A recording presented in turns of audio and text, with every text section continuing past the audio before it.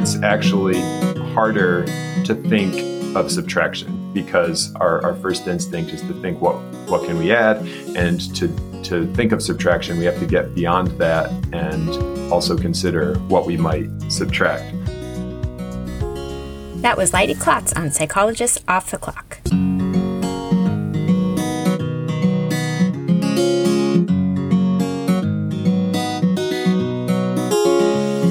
We are 4 clinical psychologists here to bring you cutting-edge and science-based ideas from psychology to help you flourish in your relationships, work, and health.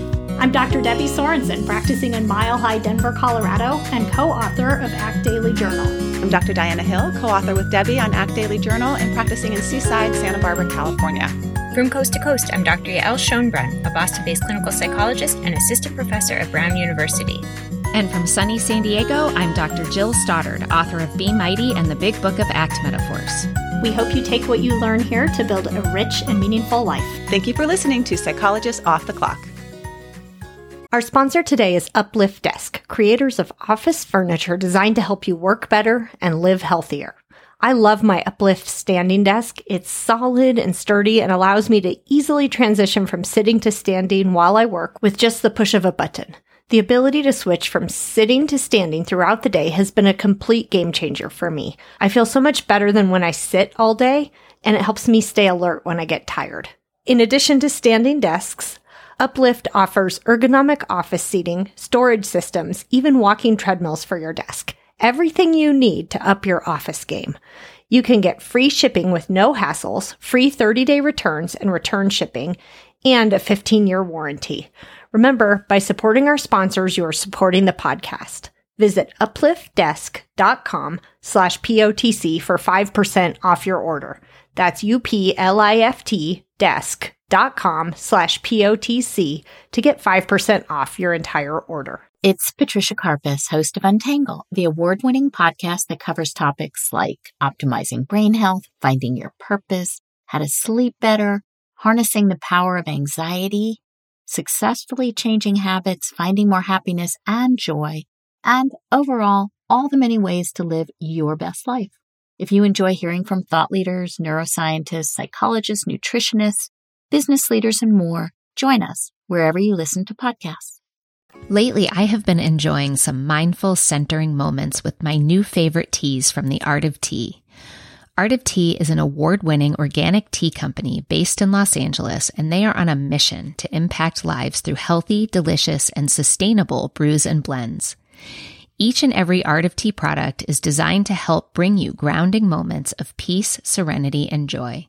They have so many delicious flavors to choose from. My favorite is their English breakfast, and my daughter loves their green pomegranate.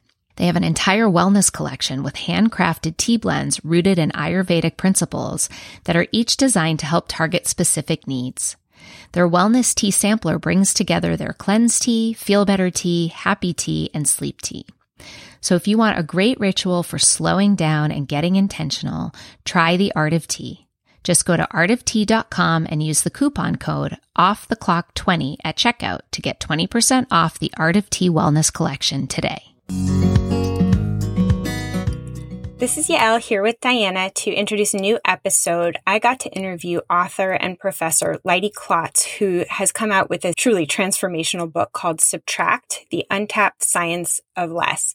And I just want to start with a little bit of a backstory. This book got sent to me, and I thought the title looked super provocative, but when I started to read it, it actually seemed to be more about different approaches to change, but more in the physical space, because Leidy is an engineer and has a design background. But there's this story threaded throughout the book about how his son gave him inspiration to sort of think about a different approach to decision making, to transforming things into their best possible outcome. And so I asked him if I could interview him for a book that I'm working on about working parenthood. And when we spoke, he just brought these ideas to life in this way that I was kind of like, I didn't see it, how transformational these ideas are, not just in the physical space, but also in the psychological space, that we tend to neglect this idea of subtracting to make things better, not just when we're designing buildings or roads, but when we're designing our lives. And Diana, I think you had a similar feeling as you were listening to this episode. Yeah, I mean, I think that first, I just absolutely loved this episode, and I love stepping out of psychology to get perspective on psychology. I do that a lot in my life. I actually learn sometimes more from folks that aren't in the field. And I do see us as sort of designers of people's lives, like helping people design their lives in ways that align with how they want to live in the world. And the idea of subtraction for me, and the way that he talks about it, is really one of having that as a choice. And I loved how he used evolutionary psychology to kind of address this. Our default is to just add or to stay stuck. And we don't think about just subtracting, but oftentimes it's in the subtraction, it's in the removing that creates the space for us to be able to pursue what really is sort of like how we want to be in the world. And it brought up for me two things. One, which is values, and the other is discomfort, which often come hand in hand, right? And oftentimes we stay stuck in things, and we have difficulty letting go of things because of the discomfort of doing that. Like maybe we're going to be facing anxiety around not being productive, or maybe we're fearing the loss of like maybe ego. Like doing this thing is going to sound really good when I go to my high school reunion someday, right? As opposed to doing this thing is actually really lined up with how I want to be. And for me in my life, this is something that I've just struggled so much with across my whole, just really ever since I was a teenager, right? Of the courage to let go of things that aren't working for you and to subtract. And that's been something that I've been thinking a lot about, especially during the pandemic when my kids needed me a lot more and my professional life also kind of took off. And for me, I'm kind of going through like with tweezers now, like pulling out small stuff and big stuff that is not aligned with what's important to me and where I need to be currently in my life, which is really with my kids and in my practice supporting people that need support. Thank you for sharing that, more vulnerable personal side. And I think it's one that many people, including myself, can relate to. And I think what's so powerful about what Leidy shares is that subtraction is hard for us, not even just because we're not thinking about it, although that's a part of it. We systematically neglect thinking about it. But even when we do think about it, we're just so wired to acquire for all these evolutionary reasons, these social reasons. And so it's tremendously uncomfortable. And so for me, the really transformative thing that comes through in his writing and in our conversation is if we can really push ourselves to think about it as a potential pathway to a better outcome, there often is tremendous power in that option of subtracting that we sometimes don't give ourselves enough time to deliberate over. Yeah, it brought up, for whatever reason, it brought up this memory for me of, I think I've shared about how I studied with Thich Nhat Hanh in my 20s and I went to Plum Village. And I remember him doing a Dharma talk where we had this bouquet of flowers next to him. And the talk was on actually Japanese flower arranging. And he was talking about how when you arrange the flowers to less is more, and because you want to create space around each flower. And when you create space around each flower, you can see it and you can enjoy it more. And I think that a lot of times in our life, we sort of take the approach of sort of this Western flower arranging is like pack them all in and squeeze it all in. And we overpack our lives. And without that space, sometimes we don't enjoy our lives. And we also don't see our lives clearly because we keep on adding on. So I really appreciated this, Yael. I think that this interview made me think a lot about my own life. It made me also take perspective with my clients' lives, how to maybe take the angle of what could we subtract here? And that can be quite liberating, and that you are the designer of your life. So you get to choose. And that's empowering as well. And I really hope that people reach out and share with us about what kinds of things they're now considering subtracting as a result of being inspired by this kind of work. So reach out to us and share. Leidy Klotz studies how we transform things from how they are to how we want them to be. In his recent book, Subtract, The Untapped Science of Less, he proves that we are far more likely to pile on the to-dos than execute stop-doings, and he shows us why and what we can do about it. Leidy is a professor at the University of Virginia, and his research on the science of design has appeared in premier academic journals, and he's written for popular press outlets like the Washington Post, Fast Company, and The Globe. your expertise is in many different areas. You have appointments in 3 different schools at the University of Virginia. You have this soccer career. You've written popular press books. You write academic articles. And yet you write that your obsession has long been with less. It's great to be here. And when I was playing soccer, my focus was on soccer. And that was like how I made meaning in my life. And so, but after I was done playing soccer, I, had this thing that most people probably start thinking about sooner than when they're 21 years old. It's like, how am I going to make a difference in the world? How am I going to leave this place better than I found it, and make a positive contribution for other people? And I'd always been interested in sustainability, environmental sustainability and environmental issues. That was how I thought, okay, how can I apply what I know to these issues? While I was playing soccer in college, I had majored in engineering because everybody told you that if you have any interest in engineering, you have to start out in it, and you can't switch in. So I started out in it as a first year college student, and I just never switched out. And it's been great. You wouldn't want me to build your bridge, but I learned a lot of like math and science, and also more importantly, just this idea of creatively applying science to make things better.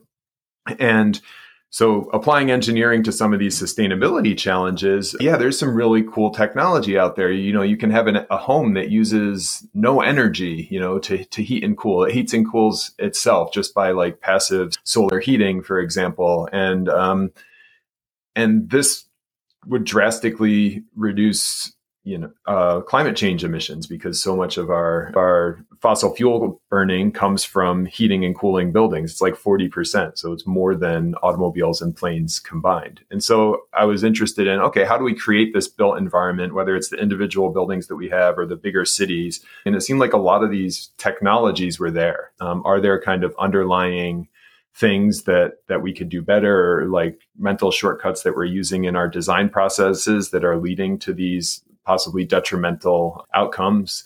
And, so I'm close to wrapping up here on how I got there. But so I started out focusing on this psychology of how do you help people make better decisions? And the unique angle that I was taking with that was, okay, what about designers? Because we always apply nudging to the users, right? It's like, these people are the problem. Why didn't so-and-so turn the light switch off when they left the room? It's like, well, why didn't the designer design the room so that you didn't need a light switch and just use natural light?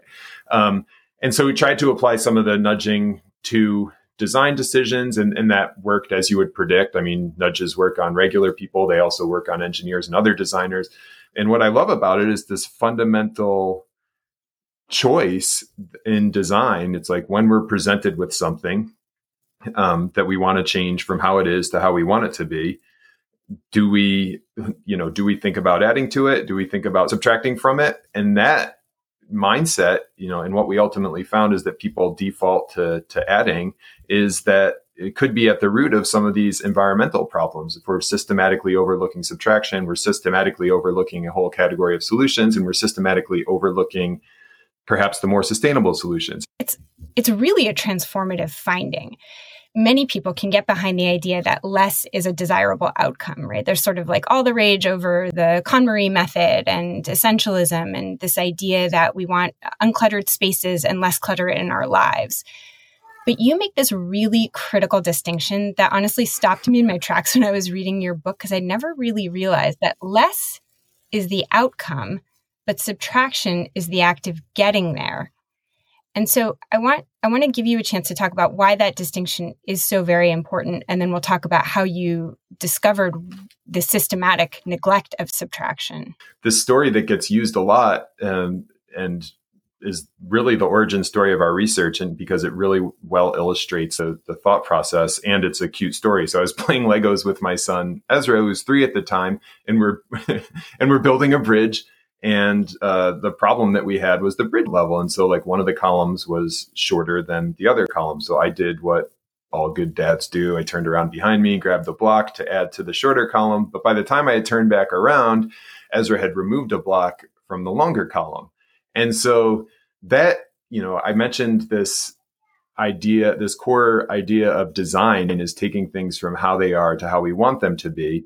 And right there in front of me was this really tangible example of two different approaches to taking things from how it is to how we wanted it to be. And one was adding, which I thought of immediately and would have followed through with, never even considering the subtracting option had Ezra not shown me that subtracting was an option. And to be clear, Ezra's getting a big head because I'm telling this story a lot. And now he's a 6-year-old going around telling his classmates, he's like, oh, I taught psychology off the clock how to subtract. And Ezra's a horrible subtractor. He's worse than me, I think. I don't have experimental evidence of this, but just this was the one time playing Legos that he stumbled across subtraction because he plays a lot of Legos and he was bound to subtract one time. And that led into our research studies. I was able to take that Lego model to Gabe Adams, who's a co-author on the study and just brilliant psychology research. And I showed it to her, and I'd been talking to her about these concepts of less and how it mattered for sustainability and so on and so forth. And she said, "Oh, well, so what you're interested in is why don't we subtract to make things better?" And that to make things better piece is a really key distinction too. It's exactly what I was asking. And then we pulled in a couple more people for our research team, Ben Converse and Andy Hales, who Ben's also a professor at University of Virginia. Andy's a professor at University of Mississippi now. He was at Virginia at the time. And then we did all these studies. I mean, I counted up the hours. It's tens of thousands of hours of study time. And also studied this in different paradigms like travel itineraries and showing that people indeed defaulted to this additive phenomenon that is the unique new contribution in the book. It's like, oh, it's actually harder to think of subtraction because our first instinct is to think what can we add, and to think of subtraction, we have to get beyond that and also consider what we might subtract. And speaking of books, I mean, when you let me preview the chapter in your book that talks about this, it was one of those moments where people doing this stuff after writing the book, and you're like, oh man, I wish I had put it that way. But your distinction about how this is hard, that's the thing that makes it different than kind of all the other stuff that's out there about minimalism, is that this is the problem. That's why we still need these reminders, is because, left to our own devices, our brain doesn't think about it. And I think part of the problem is that we're sitting there thinking that it should be easier, right? I mean, McKeown's second book is Effortless. Have you read that yet? I love essentialism, and I'm sure I would love Effortless, but subtracting is not effortless. And certainly there are effortless things that we should be doing. But when we think that this is easy, we're even less likely to put in the extra effort that's required to do it. In this series of studies that you had that was published in Nature, what's so cool is that you show across physical design concepts and itinerary planning and idea formation that across all of those different arenas, we systematically neglect subtraction. And that I think is really cool, because you have an engineering background. I'm a clinical psychologist. And yet the same challenge applies in all domains where we are more likely to think about adding than subtracting. And I want to talk about what your finding is in the realm of what happens when we're under more pressure, have a higher cognitive burden, are feeling overwhelmed or distracted. What happens with our tendency to neglect subtraction? I'm so glad you brought up that this extends across, we thought of it as objects. So the bridge, the Lego bridge, or city planning, ideas, the thoughts that are in your head, these mental models that we have, it's harder to take away than to add to what's there. In fact, that's one of the hardest places to take away. And the situation. So you talk about these social structures or your calendars, itineraries. It's hard to take away from those too. So I'm so glad you pointed that out, because I think that's probably one of the coolest things about the finding, is that it extends across all of those domains. And maybe the best way to illustrate the finding about cognitive load and also reinforce exactly what's happening is describe one of the studies. So, we had the Legos, we had travel itineraries, we had recipes, we had people looking at writing, we had this university strategic plan. And in all these cases, people are add. And of course, one of the criticisms that you can level against any one of those individual studies is, well, that's just strategic plans. That's just what people do when they're revising strategic plans, is they suggest 90% additions and only 10% subtractions. And it's a fair criticism of any specific study. So we wanted to find a way to test this that wasn't, that people didn't have any practice with. So we developed these grids that you could display on a computer screen. And it basically was a grid pattern that was broken into 4 quadrants. And the quadrants were symmetrical except for extraneous marks in one of the quadrant. And we would tell people, make this symmetrical, left to right, top to bottom. And basically, we had a variety of the patterns, but the solution in all of them was to either take away the redundant grids from one quadrant or add marks to 3 quadrants. And we told people, hey, look, you've got to do this in as few clicks possible. So in this case, it wasn't like Lego Ezra's Bridge, where this is just as good one way or the other. It was, you're going to not get the right answer if you don't think to subtract.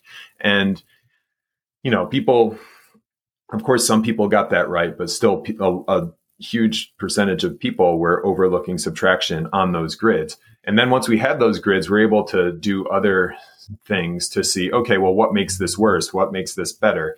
And the cognitive load task that you're talking about is like, okay, the basic finding on like more cognitive load that they're under was by having a scroll of numbers come across the bottom of the screen while they're solving this grid task. And so in that case, these numbers would be coming across. People had to push an F on the keyboard every time a 5 came across. So it's the equivalent of texting when driving, right? Or like trying to multitask. You've got 2 things going on. And the theory being that if this default to adding is kind of the factory default in our brains of what we go to, we'd be even more likely to go to that when we're under this cognitive load. And sure enough, that's what we found. And so, okay, that's a lot of fun with grids and numbers scrolling across a computer screen and fancy words like cognitive load. But what does that mean for life?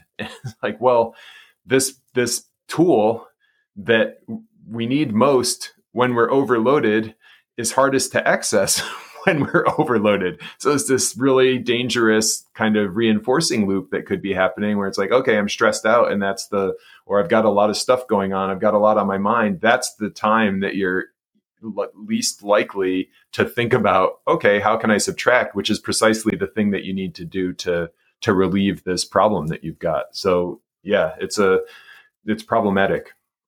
Yeah. And that's why I think the science is so important, because as you just pointed out, like if we think that subtracting should be effortless, then we don't make a more deliberate move to consider it when we're overwhelmed, which is exactly when it's hardest to access.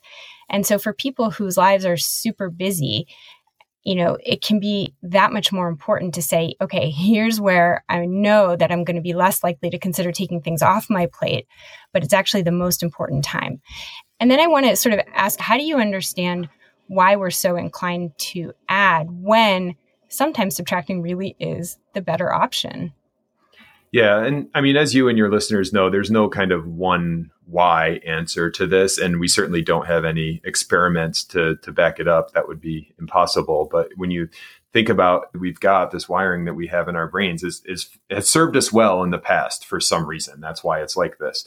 And so if you just think of it from an evolutionary standpoint, well, what has helped us, survive, pass down our genes to the next generation? One obvious thing is, our desire to acquire food, which other psychology researchers like Stephanie Preston at Michigan show that also extends to physical things, even useless physical things. She's got this really great task where she has people fill up a virtual shopping cart, and people overfill the shopping cart. Then they're challenged to get it down, and they can't subtract to get down the shopping cart. And this desire to acquire things is consistent with hoarding disorder, even, but also consistent with just our desire to eat on the other hand. And so that's something that we have to override. Again, it's not impossible to override any of these things. We don't go around eating everything just because we're wired to eat, but there could be an evolution. Sometimes when we're stressed out, we do.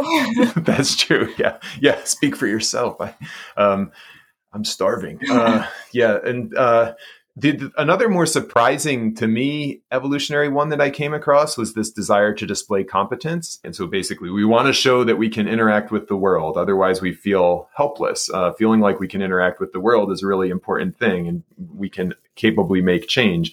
And adding, it seems to me, it's easier to display competence through adding. When Ezra builds a Lego structure, it's like, oh, good job, Ezra. You made a Lego structure. Everybody can see what he did that day. And he can see what he did that day. When you take something away, if he cleans up his room or just maybe cleans up one thing from his room, I might not notice that he's subtracted. Or if you take away a block from the Legos, people will notice the bridge, but they might not notice that he subtracted to get there. And it's the same in the real world. When you take away, the 10 minutes of this podcast that don't see the light of day, nobody's gonna know that we did that. That's not going to be a reminder of our competence. And but I was surprised about competence, how biological that is. And the example that really struck home for me was bowerbirds. And so these are the birds where the males build ceremonial nests, and then the females go around and look for the nests that they like best. And that's how they decide which male to mate with. And you're like, oh, well, that's fine. Nests are for shelter. And so it would make sense that you would want to mate with somebody who can build a good shelter. But the females don't even use the nests for shelter. They then go off and build a shelter and raise the kids, the little bowerbirds, in that shelter. And so the whole point of these ceremonial nests in the first place is just showing that the males can interact effectively with the world and, displaying competence. And so that's also another evolutionary thing that could be kind of contributing to this, mental shortcut that we now have, where we automatically think about what we can add. Yeah. And I think too that like for survival purposes, that we want to add calories or connections to peers, then there's showing competence. And then I think there's this sort of I think that your DC itinerary piece of your nature study really reveals that tendency that we're so afraid we're going to miss out that we pack it in and we end up, at least for me, when I pack it in, I just don't enjoy anything. And I certainly don't do a great job. But there's this tension of well, if I say no and I don't show up, then I'm going to miss out on a meaningful piece of life. And I think that certainly happens in roles like parenting. Yeah, that's true. The itinerary study is one of my favorites because we were doing all these example studies with Legos and ingredients and words. And we're like, let's make one that people should just subtract from, that it's obvious. And so we created this itinerary study that you're in Washington, D.C. And I think there were 12 or 14 different things you did, big things. Each one of these things was visit the Smithsonian and go to the Washington Monument and then have dinner at this 5-star restaurant. So each of these things could be a full day activity. And so they had 12 of these things, and there's this drag and drop interface where you could add more stuff on, or you could just take it out and give yourself more time at certain events. And people, by and large, added to that itinerary. And, so I do like the idea that it could be just this fear of missing out in that case, as much as, I don't know how much competence it shows to show that you're going to all of these things. Although, I don't know, maybe a little bit with that's 14 Instagram photos that you can take, right? If you go to all these places, and that's a little bit of displaying competence. But yeah, the fear of missing out certainly plays a role there too. But that's a classic example for me anyway, of how this applies to how we behave in social situations and how we kind of default to adding to make those better too. Yeah. And I mean, I think it's really notable that by the time you had designed that experiment, you were actually trying to get people to subtract, but people were still highly unlikely to subtract. And I think this comes through in your book, that you're not necessarily advocating that everybody only subtract, quite the opposite. But what you're really encouraging people to do is to be more deliberate about considering it as an option to a better outcome. Yeah.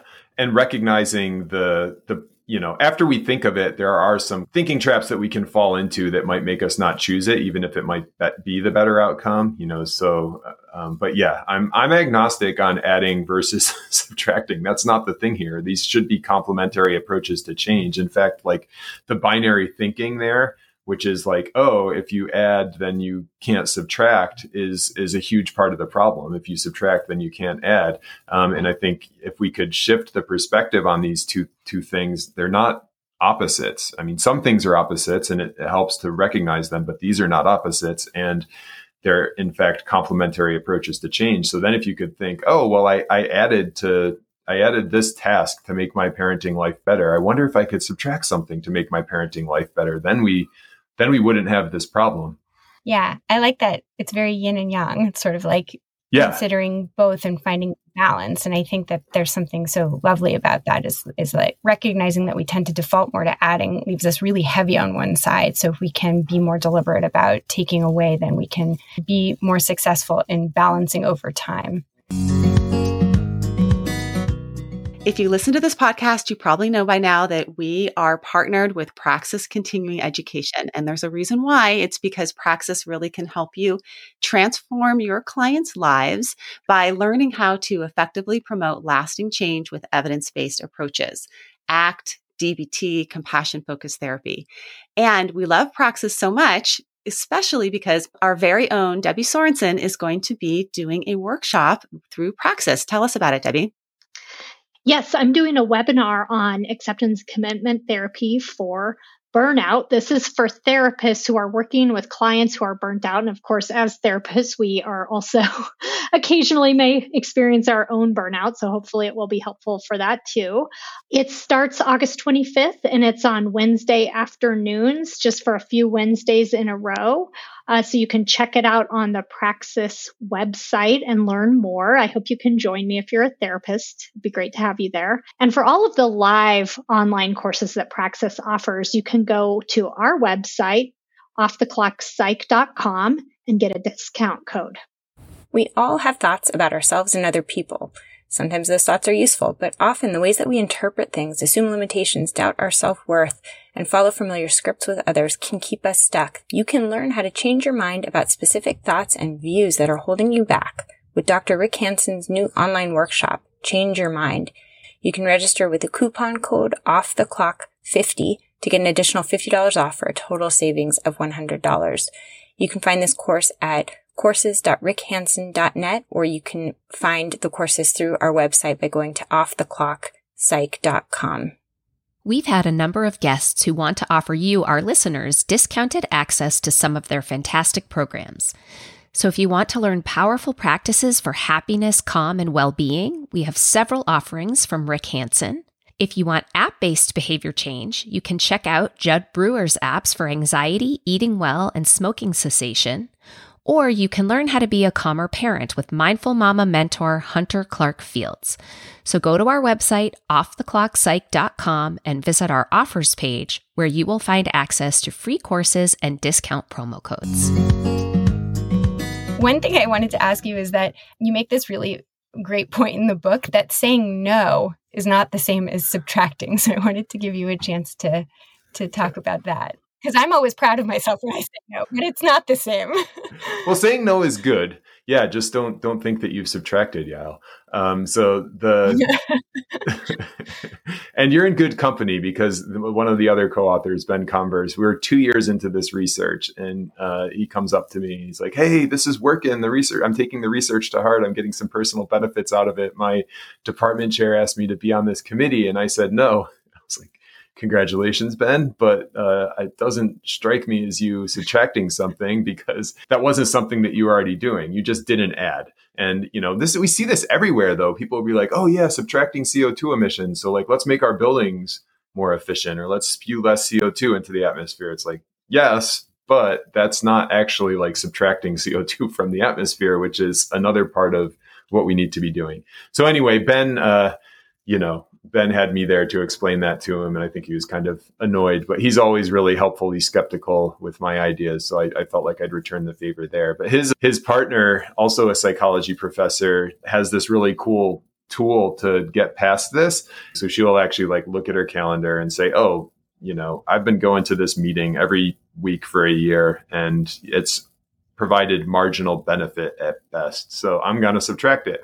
And then when she subtracts it, she also leaves the thing on her calendar. It's like, okay, this window of time brought to you by your subtraction. And so in doing that, she like shows her competence at subtracting. And it's like a reminder, because another disadvantage that subtracting faces is that, we walk around the world surrounded by these reminders of adding that has made things better. And the subtracting that has made things better is invisible, like a tidy closet. Unless you saw it before it was tidy, you're just like, oh, that's a tidy closet. You don't recognize all the cleaning that went into making it that way. So Ben's partner leaves this as a reminder, and I think it probably makes her more likely to think of subtracting going forward. But yeah, I think the key distinction there, and it's not, saying no has to be part of our repertoire of options, but so does taking away. Even if the best you can possibly hope for, even if you say no to everything else going forward, is to maintain your current state. And if the problem is that you're overloaded, that's not gonna,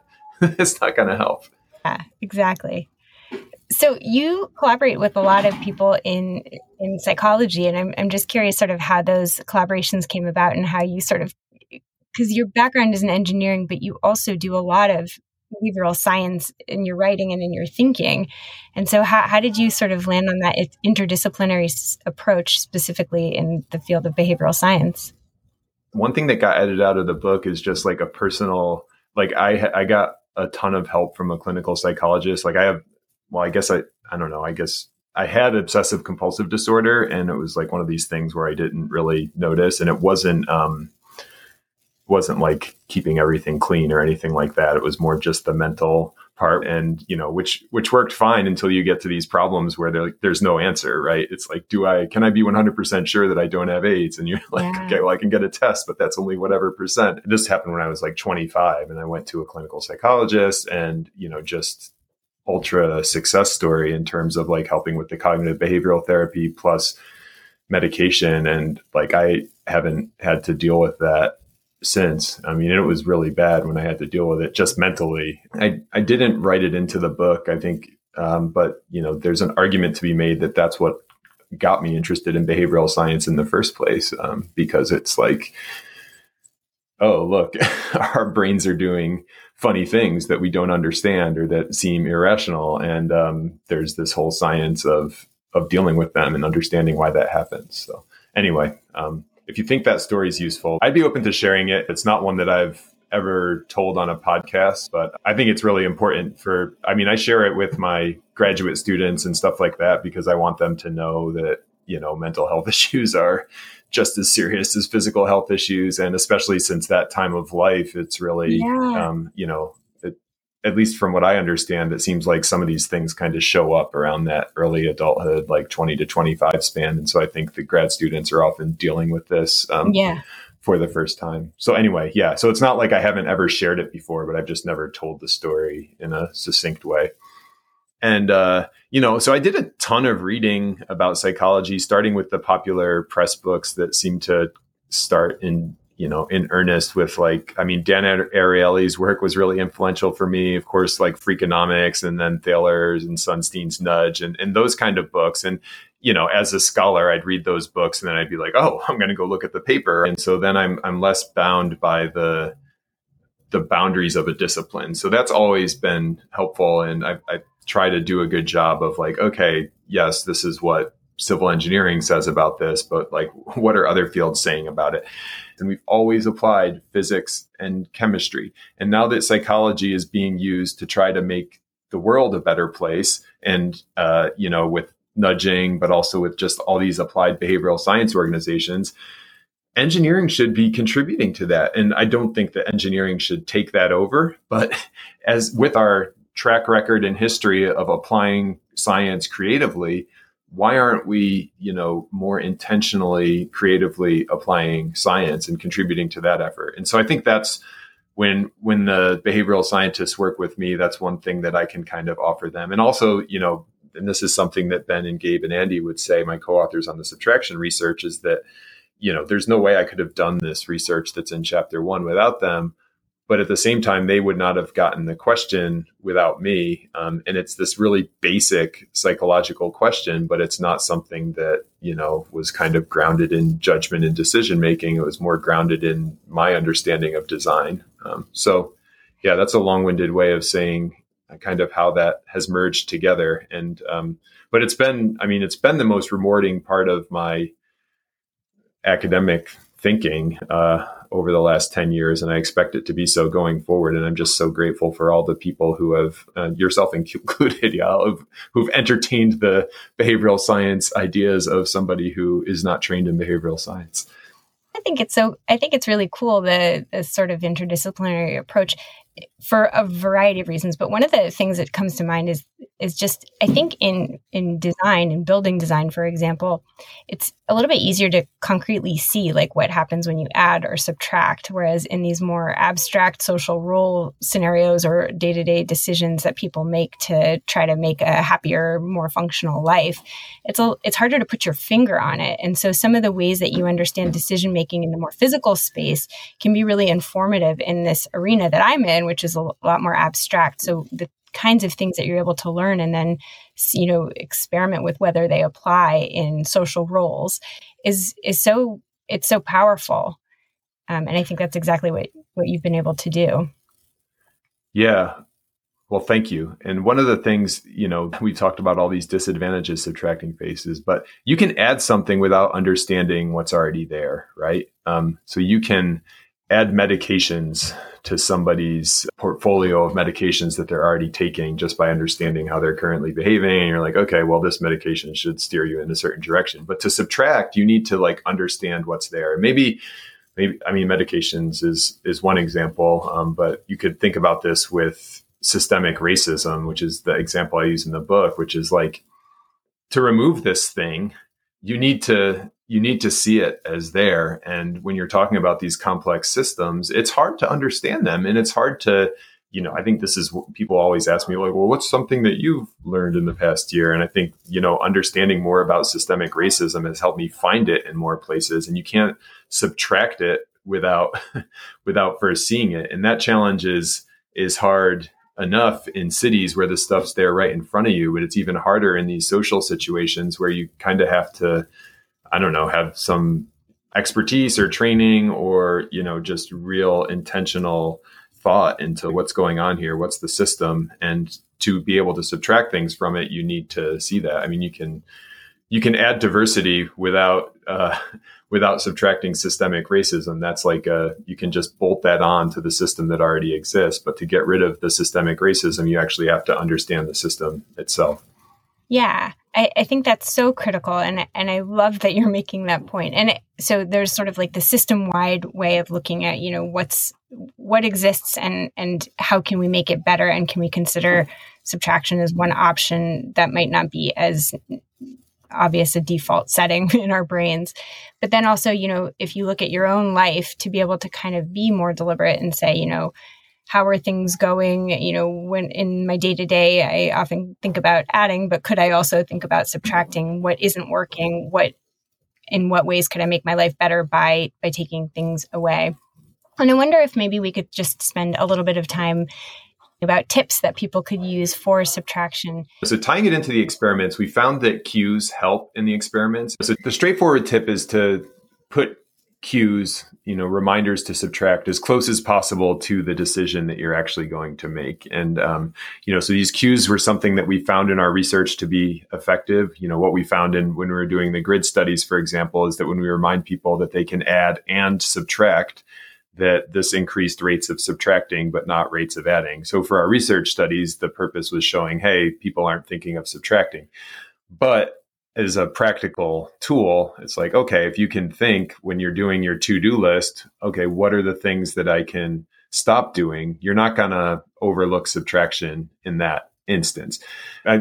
I hope that people who read my book just get better at subtracting across all domains. And I think, some of the feedback I've gotten is that that's the case. But if we didn't necessarily find that a reminder to subtract on the grids, for example, made people more likely to subtract on Legos. And so you need to put, maybe after the podcast, a good exercise would be, okay, think about ways that you could subtract in your life and how can you give yourself reminders to actually consider it. And so if it's, you're parenting and you have a daily meeting with your partner, well, bless you for figuring out how to schedule that. Maybe it's more like me and my wife when we have a weekly meeting.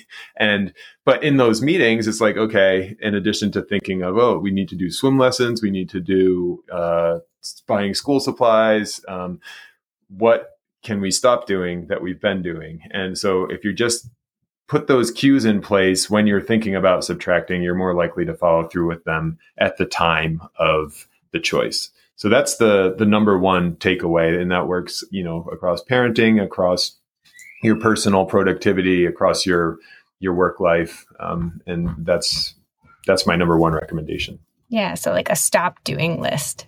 A stop doing list. So maybe the stop doing list is, it is part of your to-dos, but also if you're applying this to ideas, because the stop doing, I guess, works for social situations. But if you're talking about the ideas in your head, it's like you've got this time for intaking information, right? You're listening to podcasts, you're reading books, you're talking to interesting colleagues, but also do you have time to kind of synthesize what you've come across, or have you set aside time to kind of rethink what's in your brain and be like, okay, this thing that I once thought was like foundational knowledge is proving not to be true. And so I'm going to subtract that. So putting in place these opportunities to do that and to remind yourself to do it can be really effective as a reminder or a cue. Yeah. And I think embedding those kind of cues in different places in your life, whether it's you're meeting with your spouse once a week or, a reminder in your calendar to sit down and really think about it, knowing that it's so easy to neglect subtracting as an option really can make daily life a little bit better, less overwhelming, and more deliberate about what you do include in your days. And before you go, I loved in the chapter on sustainability that you talk about one of my favorite books, I'm sure many people's favorite books, The Lorax, and you walk readers through your thinking in sort of being more deliberate about subtractive changes at like a global level. So I wonder if you can offer us some wisdom on how we can have a positive impact by doing less. Yeah, I'm glad you liked The Lorax. And there's this like really highbrow environmental argument that, brilliant science writers, Charles Mann talks about it in The Wizard and the Prophet, and John McPhee, a great nonfiction writer, talks about it in Encounters with the Archdruid. And it's this tension between people who think the way to make the world better is by like kind of rolling back human progress and, not overshooting limits, and people like the, techno optimist. It's like, okay, just keep innovating and the world will become better. And these are both well-meaning groups. They're people who, they think legitimately that this is the best way to make the world better. This isn't like climate change deniers because they're, making profits from oil or something like that. So, and the point that all these writers make, Dr. Seuss included, is that there's oftentimes there's not a lot of overlap between these groups, which both basically want the same thing, which is like a flourishing environment for humans.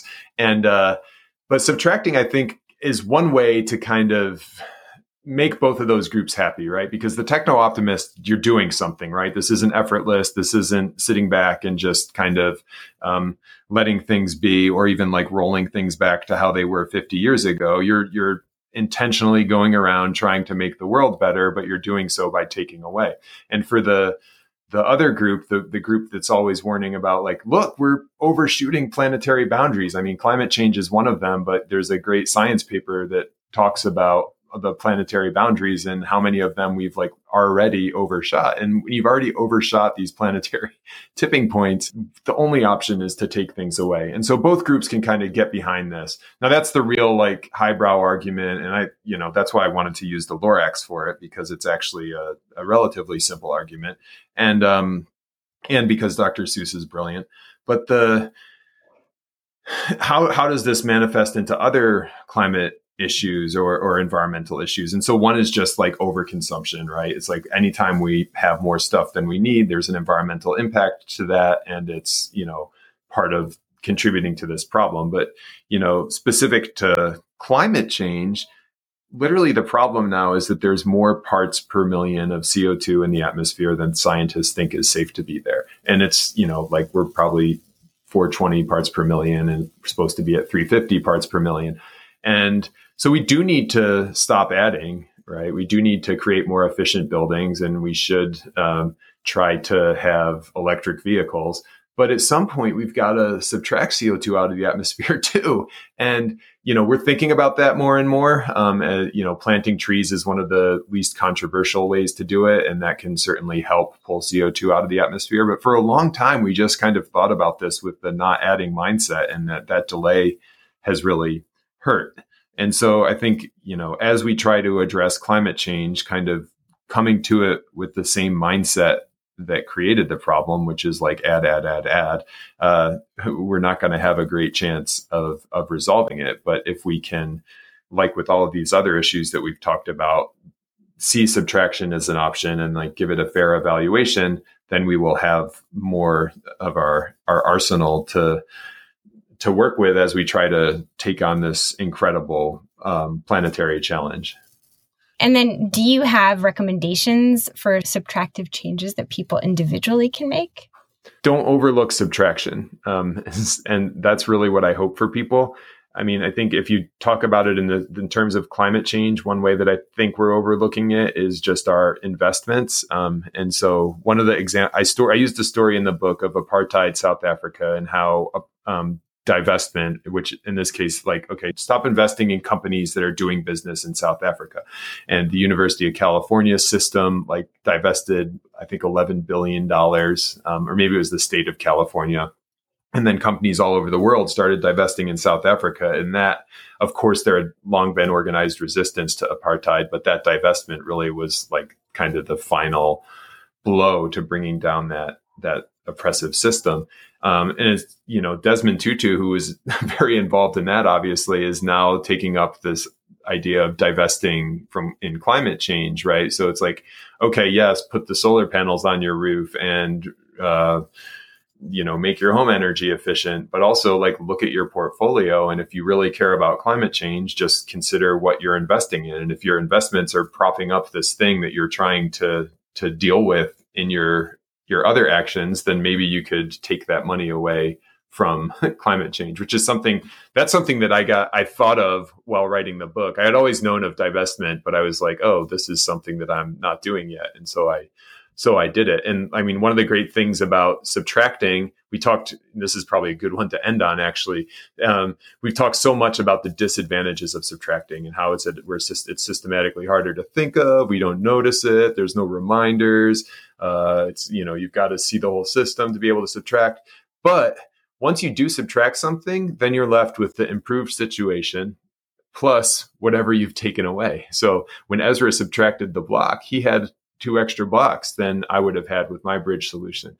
And when you divest something, you've still got that money and you just invested in something else. So you've made the subtraction to make the situation better, and you've got the better situation, plus you've got the thing that you've subtracted. So that's, we'll end on a positive note for subtraction.